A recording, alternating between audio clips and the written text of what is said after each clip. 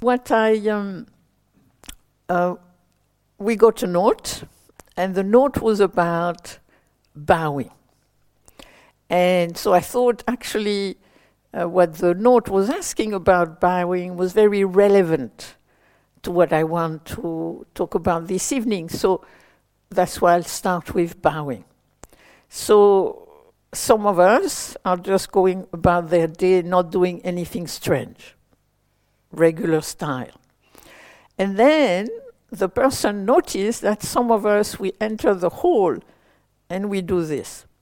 Or we might end the meditation and we do this. And then, of course, there is a bowing, the 3 full bows.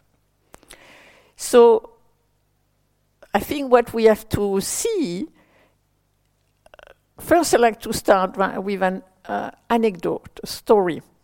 Long ago, very long ago, in 1980, 1982, I was in California with Master Cousin, and he was staying in a very small temple near Carmel, and people kind of have been invited to come and visit him if they wanted.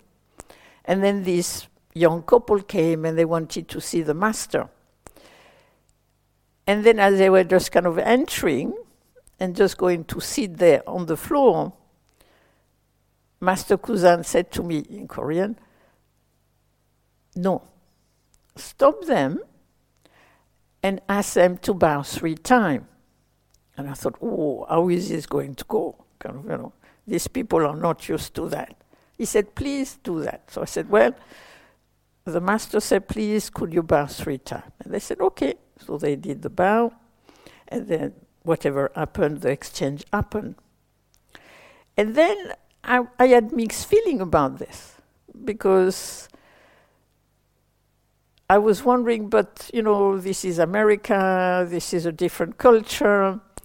Do we need to have to tell people to do the bow? It might feel very strange, a little kind of, what should I do this? Could it be seen a little bit as possibly a little arrogant? The Zen master has to be bowed to, a thing like that. So I had really mixed feeling about this.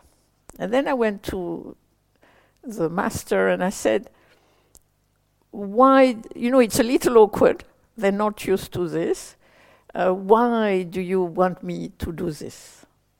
Could we not have it? And he said, I want them to do the 3 bows, so they take their time and they consider this as different, as we're going to meet, we're going to exchange, we're going to talk about the Dharma. It's not like they're going to go into the supermarket and buy apple juice. This is, in a way, a sacred space. And so I want them, not actually for me, I don't care if they bow to me or not, but I want it for themselves, so that in the bowing, in a way, they connect to why did they really come here? What is it that they value? What is it? Why do they want to meet me? And so, in a way, it's to create a space between, one could say, like a busy life, to, now we're going to look. Because for my teacher, the Dharma was actually a matter of life and death. And if it was a matter of life and death, then he wanted that this was, in a way, a serious encounter. And so that the people would, in the bowing itself, they were, okay, we have to take our time here. So there was, in a way, cultivating a culture of respect, of pausing, or connecting to deep value.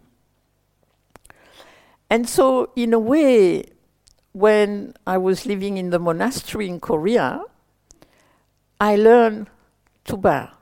I learned to do this. And when I stopped being a nun and came back to England, I would go into shop and I would, until I realized it was not appropriate. Because in a way, it's kind of part of the Asian culture. You go to Thailand, you go to Burma, you go to India, you do this.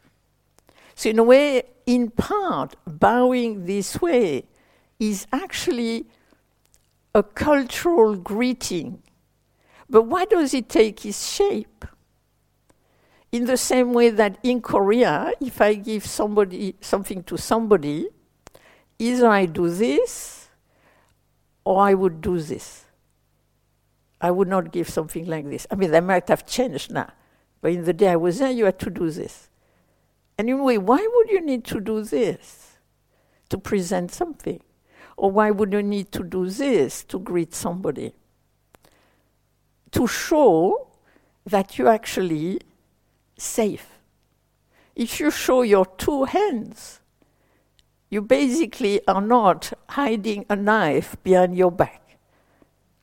So in a way, I personally feel this, what they call Wai in Thailand, what they call Hapjang in Korea, is actually a very ancient cultural way to meet each other and saying to each other, we are not dangerous. I am not here to attack you because I show you my two hands and they're close to each other, so they can't do very much. I mean, you could always try that, but...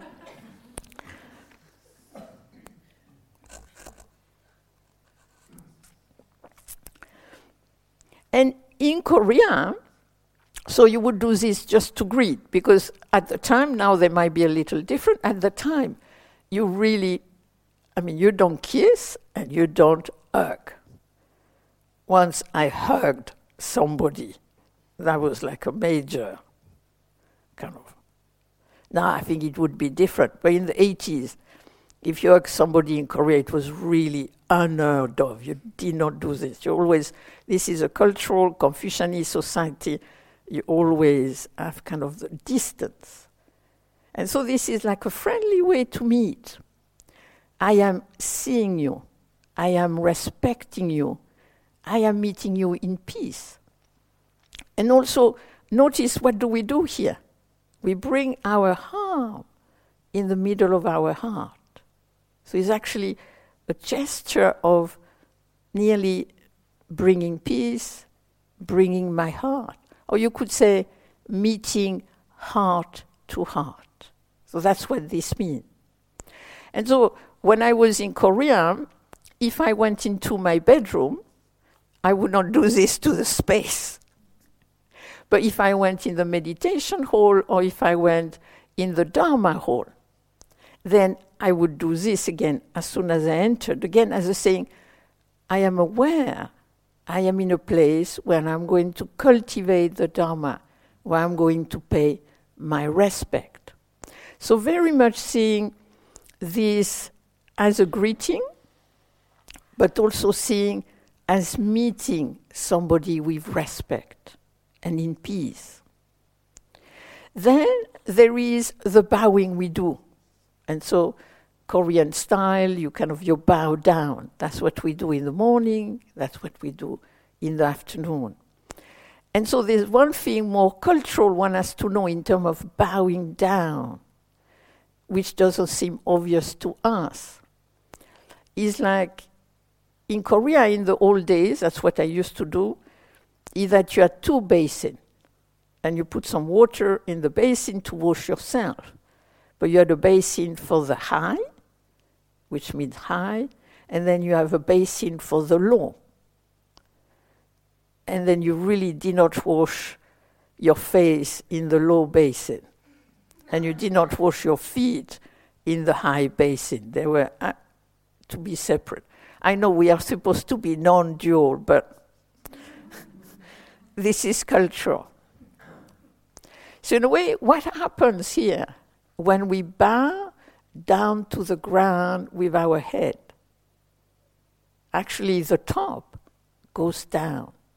And so in a way, when we bow down with our head, we're actually paying our respect. And so, in a way, we are paying respect. I mean, you can do it, you can have different understanding. You can pay your respect to the Buddha who practiced and started the teaching. You can pay respect to the Dharma, the teaching itself. You can practice. You pay the respect to the community of practitioners. But personally, I feel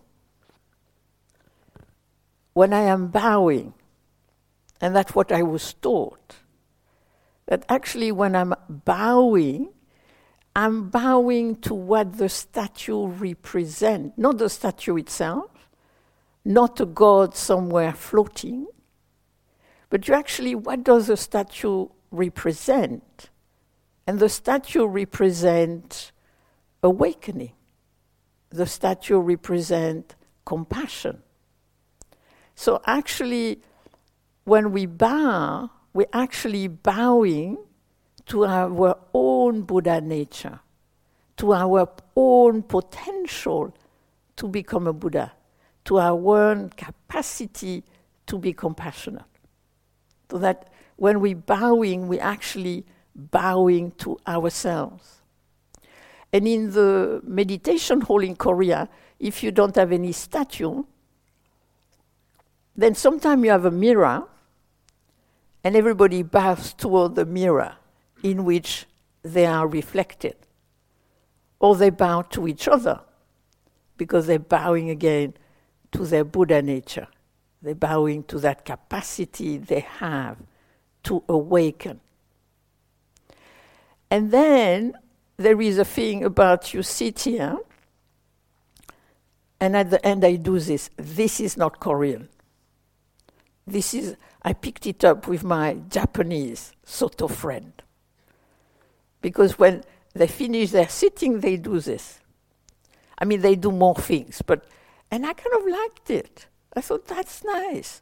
Because in a way, here, what I'm doing is I'm saying, I'm grateful for my practice.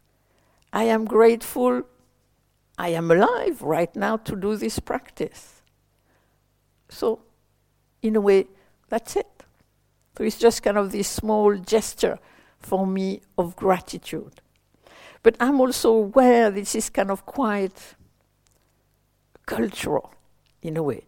So that's why I don't say to people to do it, but just you do it if you feel like it, or if you learn to do it, or many different ways. But at the same time, one doesn't need to do it. I think this is very important. And then the last thing is about the offering. The offering on the altar actually is because they are symbols of awakening. And so the incense, as it disappears, it spread its perfume equally. It doesn't say, oh, I don't like them over there, I'm just going to go there. It goes everywhere. So this is an aspect of awakening, that it helps us to be everywhere and to treat everybody equally. Then you have the candle. And the candle is interesting because it's lit. So you light, when you don't lit the candle, it's opaque. As soon as you lit it, it is illuminated and illuminating. So in a way, awakening illuminate yourself at the same time as you are illuminated for others, illuminating for others. And then the water is because the water is totally adaptable. You put it in a round bowl, in a square bowl, whatever. It adapts to any receptacle it's in. And also because water does not go up generally. I'm sure somewhere water goes up, but in general, water goes down. And so seeing awakening as not being above, but actually just meeting the world flowing in the world. And then I wanted to talk about something which is characteristic of my monastery. And it was a little looked down upon. But I was happy to be there. So in the Song tradition, Chan, Zen, they have this idea. It's a debate. Is awakening sudden? And practice also sudden. So they have this idea. You have sudden awakening and sudden practice. And that's the best. And then you have a kind of lower grade, where I was in my monastery, and we were the sudden awakening with gradual practice. And this is an idea which was very much developed by, it comes also from China, but very much developed by the founder of the monastery in the 12th century. And so here, what's the idea here? With sudden and gradual, what's the idea is that you have a sudden breakthrough, but then it needs to be followed by gradual cultivation. And here what they're saying is that at any given moment, we can have a breakthrough. We can have an insight, etc., etc. But then, when we are in our daily life, what are we meeting? When we are our cushion, what are we meeting? Actually, a lot of the time, we are meeting our patterns. We are meeting our habits. And then we think, if only I had not done this. If only I had not said this. A few years back, I had to take care of my mother, and I was very busy at home. But I really needed to go to town to get a few things, and I needed to go to the Apple store and get a cable. So finally I managed to go to town, but I have all these things to do.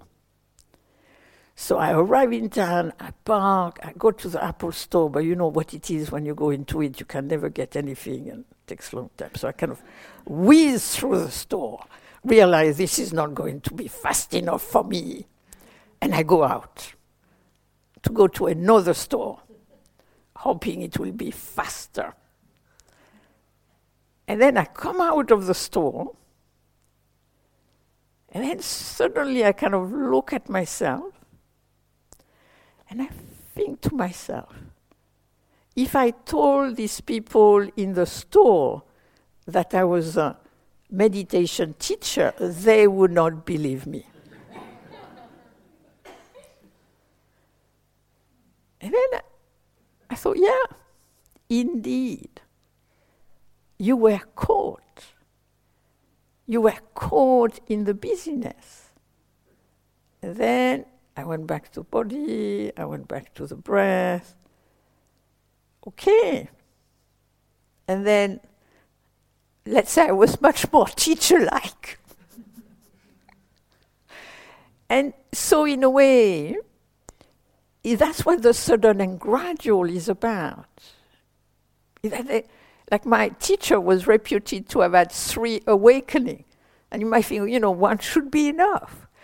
But no, there is this idea, you have a breakthrough, you see something, you experience something, but then the habit patterns are so strong that then it takes time to dissolve them. But also that we need to make this organic into our daily life.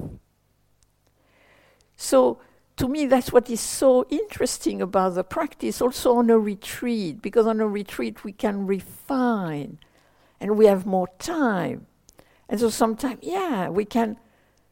I remember many years ago, I was like, I would sit in meditation, and then I would have this itch here, so itchy. And then I would just sit there what is this? But then I would just go into it. And then I would go inside the sensation. And when I would go inside the sensation, I had the feeling it was so intense, it would going to last for a long time. But I would just sit there, and then it was suddenly so gone. And to me, this is what is so interesting, in a way, to have the time to be on a retreat, to see why do I have a tendency to think this is going to last a long time? Because of the intensity. Anytime something is intense, the intensity itself, suddenly this is going to last a long time. And then it becomes really interesting when you thought it was so there. And now it is so gone. And to see then how that shift, even something intense can go. And so from that experience, I have this mantra. How long is this going to last? And then wait to see how long does it take before it goes. And if it goes relatively fast, then I don't have to do anything with it. But if it happens again and again, but it doesn't happen all the time, then what's going on? And then I become very interested in what I call the trigger, the habit, the contributing factor.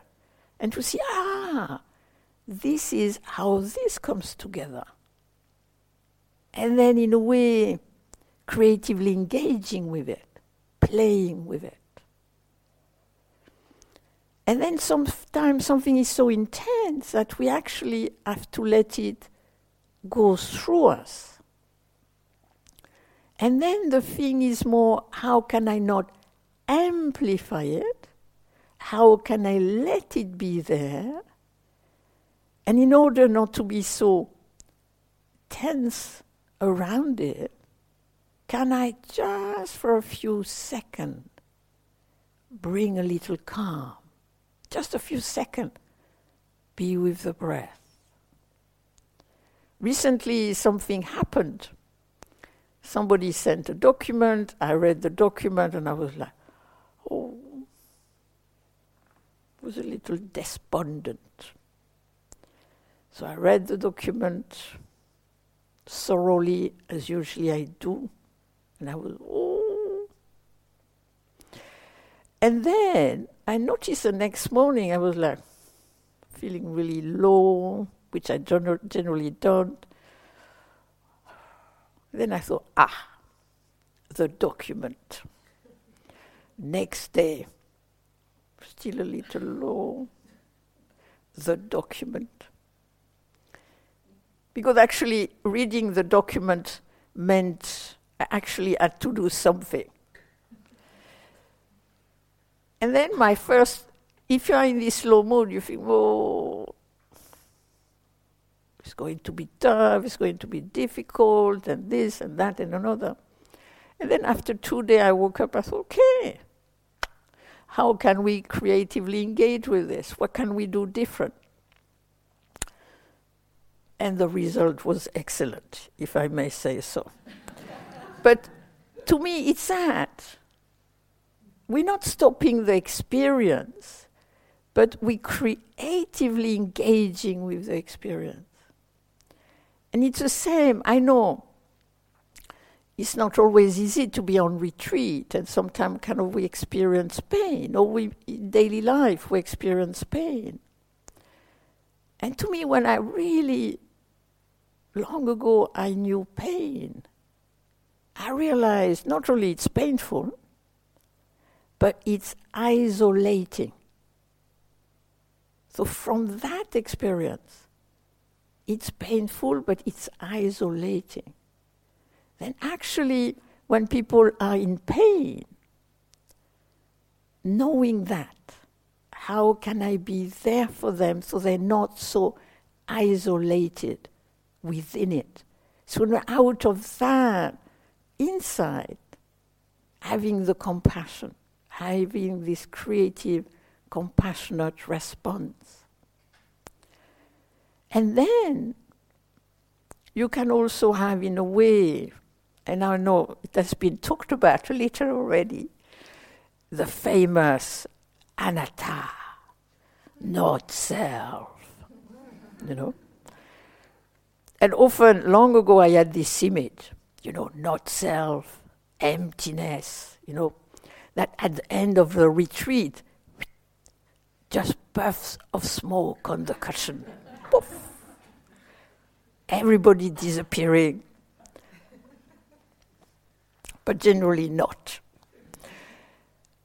But what does it mean, not self? I think, in a way, as an experience, to me, one of the most relevant things about not self is the fact that it is saying that actually we are this flow of inner conditions meeting outer conditions. That's all it's saying. But then what it is saying is, I cannot reduce myself to any one of the elements that forms me. And to me, often, that's what happens. We have a thought, we have a situation, we have a sensation, we have an illness, whatever it is. Suddenly, that's all there is. I mean, how painful is it to reduce ourselves to just one component? And to me, the practice is to discover how complex the self is, made up of all these conditions. And so in a way, the practice is a discovery of what constitutes this self, what I would call this functioning self, how it's impacted and meet the world. And then the other thing about this not self is how it was developed over time. And over time, it was developed in terms of interdependence. And to me, when I reflect on conditionality, when I reflect experientially on not self, I kind of like look at this organism. And then this organism is alive. But I am not doing it at one level. This organism, I'm getting a little old, 70 years old. So this organism has lived for 70 years. And at one level, is changing. When I was a baby to now, a little different. But, so there is some continuity. But possibly, I won't be a pink elephant tomorrow. I can die, that's possible. Pink elephant, unlikely. So there is some continuity, but within that, there is some change. And then if you ask yourself, how is this organism surviving? Generally, everything outside of ourselves. The food I eat, the water I drink, the clothes I wear, the house I live in, the heating I put on, but a little lower nowadays. In France, 19 degrees, etc., etc. So in a way, and the food I eat, that's why I think the teaching of Thich Nhat Hanh is so beautiful. because he has so many beautiful ways to show us actually emptiness as conditionality, emptiness as interdependence, that actually my life depends most of the time on everything outside of me. And that's why we had this beautiful chant in Korea when we ate. And the chant was saying, you must not waste a grain of rice. Because think about where it comes from, that rice. It was planted and all the labor and the way it got to you and everything. All this energy, all this labor, even maybe some suffering, so that for you to continue to survive. So for me, experiencing not self is actually experiencing our connection, experiencing our interdependence.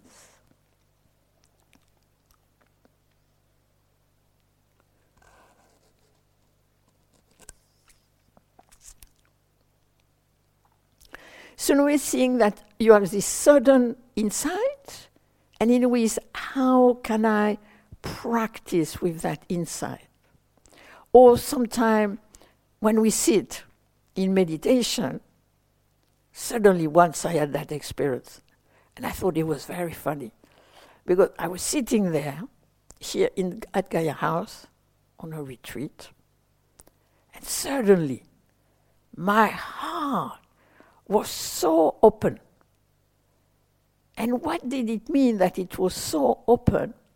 I could not find anybody I would not love.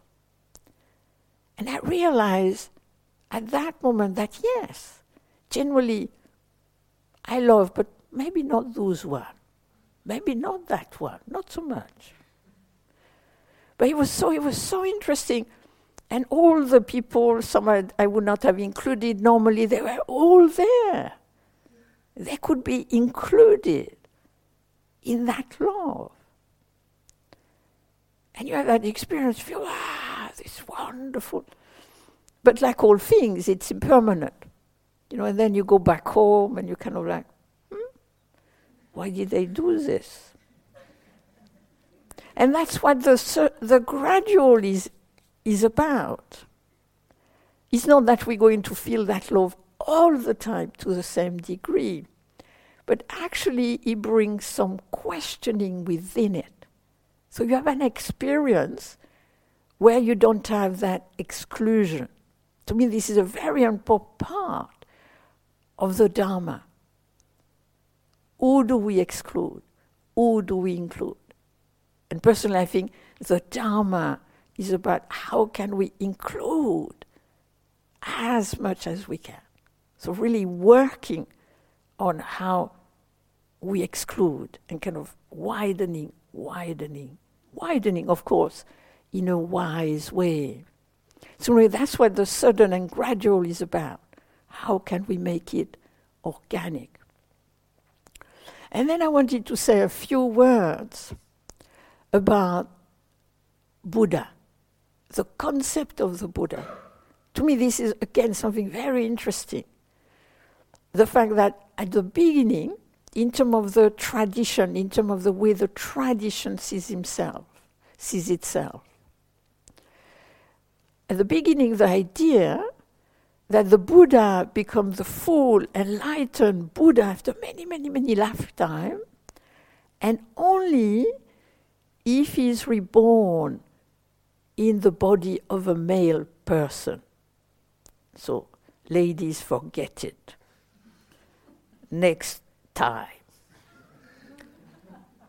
And personally, I always had a little problem with that. I don't find it very inclusive. But then it was a very patriarchal society. Then they develop over time this idea that you can be awakened a Buddha in one lifetime. So that's generally better. You don't have all the lifetime, and then you don't have separation of gender. So a little more inclusive. And then arose this idea that you are a Buddha already. So the only thing you have to do tomorrow is be a Buddha. That's all you have to do. That's a recommendation. And once I met a nun, and that was her practice. Because she was a specialist of the Avatamsaka Sutta, which is one of the important texts in the tradition. And in the Avatamsaka Sutta, it is said, any sentient being is a Buddha, any Buddha is a sentient being. So then from that, just that passage, she decided she was going to be a Buddha. That's her practice, to be a Buddha. So in the morning, she gets up, she does a little chanting, a little meditation, and then she goes, because she's a teacher in the university, and then she tried to be as Buddha-like as she can, which means the compassion, the wisdom, etc.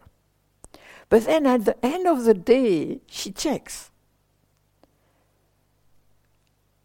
How Buddha-like was I? How sentient being-like, ordinary sentient being-like was I? And then she starts again the next day. And I thought it was such a beautiful practice, what she did.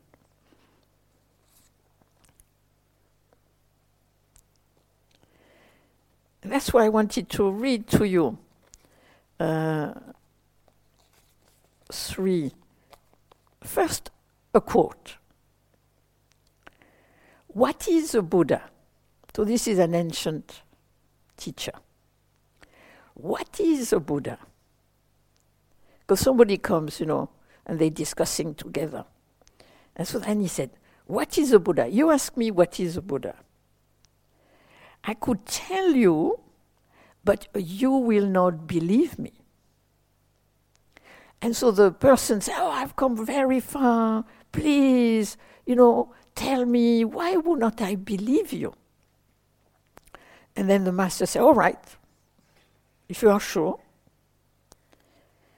The Buddha is nothing special. You are the Buddha. Your mind is the Buddha. Then this is, I wrote a book around her life, a nun I met in Korea I was very fond of. And she was very humble but greatly accomplished. And so she wrote just a few poems, and I wanted to share two with you. Buddha cannot see Buddha, sees Buddha. I cannot see I, sees I. I saw the nature, awaken to the way. What rubbish.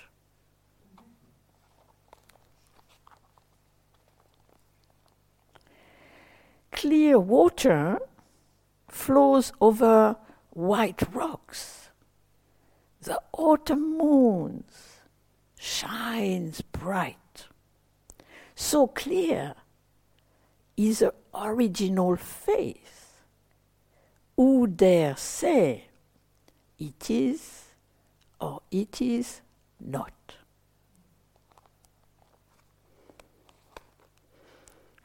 And then I just wanted to share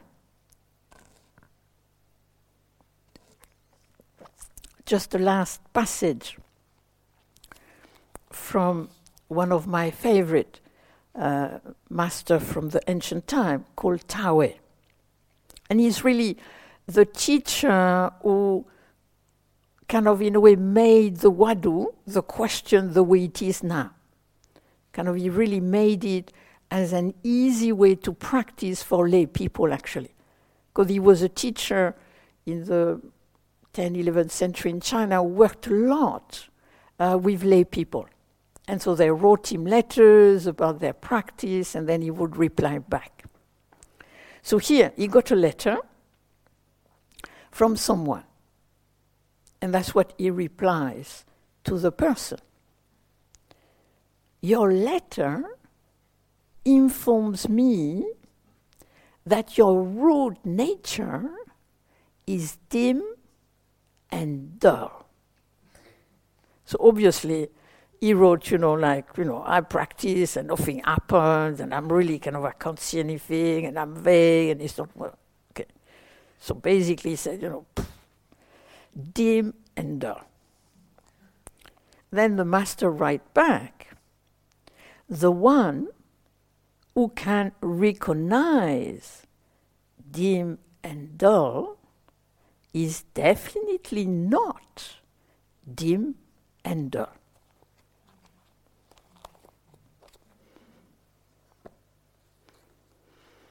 So, that's what I wanted to share today.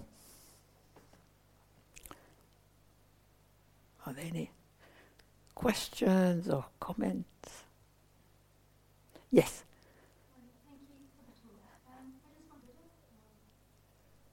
No, so here, what we do is the least we can do. Because in the Dharma hall, in Korea, that's generally what they would do, just a 3 bow. And of course, from the traditional point of view, you are bowing to the Buddha, you are bowing to the Dharma, you are bowing to the Sangha. Yes, is it what you're asking? Yes, no, definitely. From a purely cultural, traditional way, that's what we're doing. And at the same time, when they talk about the Buddha, we can in a way bow to the Buddha as a teacher who created the tradition, or we can bow to the Buddha within ourselves. The same, we can bow to the Dharma that has been transmitted to us, or we can bow to the practice that we are practicing ourselves. And then we can bow to the Sangha as, in a way, the lineage which has come down to us, or we can bow to the Sangha here, practicing together. But yes, of course, the 3. Yeah, of course. Inner and outer, of course, yeah.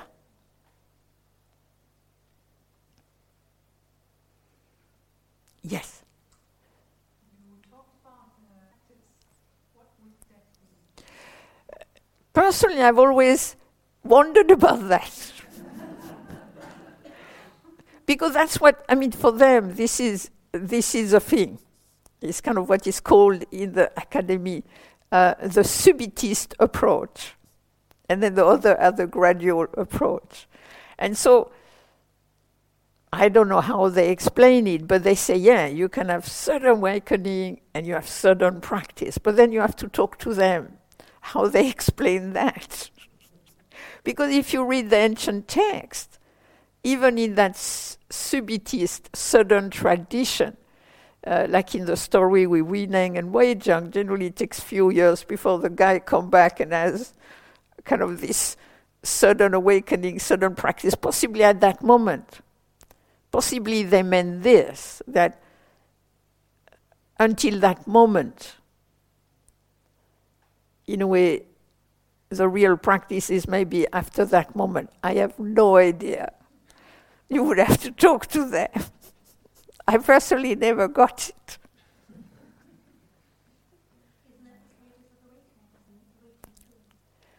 Yeah, no, their system is a little different. So, they would not have that.